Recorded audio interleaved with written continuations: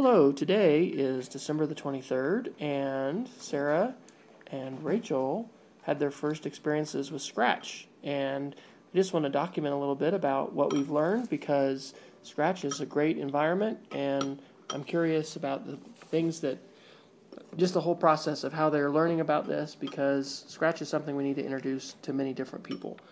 So, Sarah, why don't you start and tell us a little bit about what do you think Scratch is for people who don't know anything about it? How do you describe it?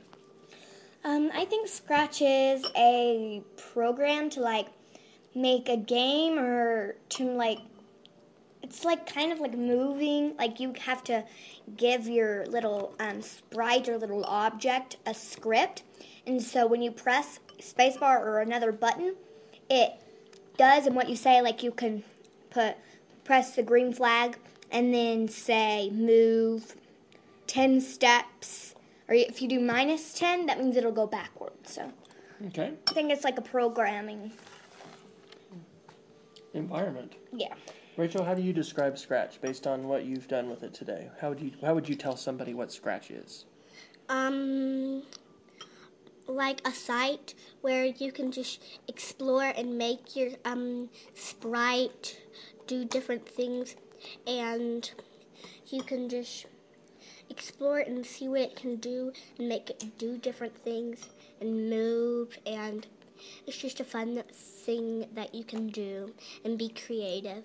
Okay, so that's kind of what we were doing today, was just learning some basics of moving things around and sort of the vocabulary. We learned where the stage was, and we learned where the scripts are. Tell a little bit about how you introduced Rachel to logo and the movement of the sprite. Sarah, tell that story. What happened when I went up to Maine this December, and my dad was working on a grant, and we went and we had dinner with Teresa Overall, which works at Farmington University. University of Maine at Farmington, right? University of Maine at Farmington, and we were at dinner the night we came, and we started to talk about logo and Scratch and things, and she got up and she said, okay, I'm going to stand over here, and she's standing in this corner with all these tables around it. And then she said, Sarah, say move left, and then walk 2 steps, and then you had to get back to her seat. But the neat thing of it was, she would take bigger steps or maybe smaller steps, so I'd have to, measure kind of in my head. And that's what I did with Rachel. So you introduced it the same way. Right. Which Teresa said was how Seymour Papert would introduce others to logo to explain how the turtle worked and how the sprites worked. So that was very fun. So, Rachel, talk a little bit about moving the cat. What did you learn about moving the cat around? And what is a Sprite? Because people might think that's a soft drink. Yeah.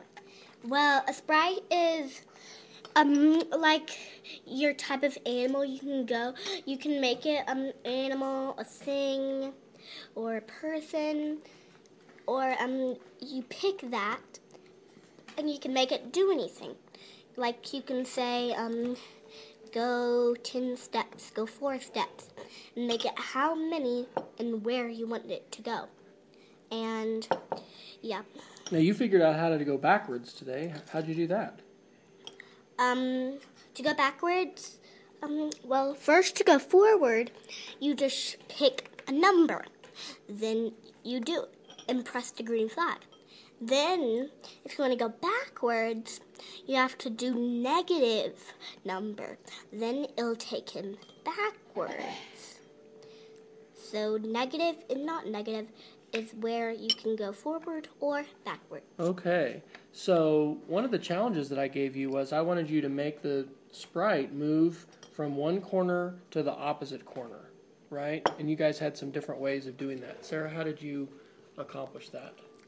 Well, kind of what I did is I kind of looked through all the different controls and things you could do, and I kind of put in click green flag, it goes, and then I started looking at all the different things you could do, and I said, oh, if I have it at the degree of 90 degrees, and if it's moving, if it's sliding at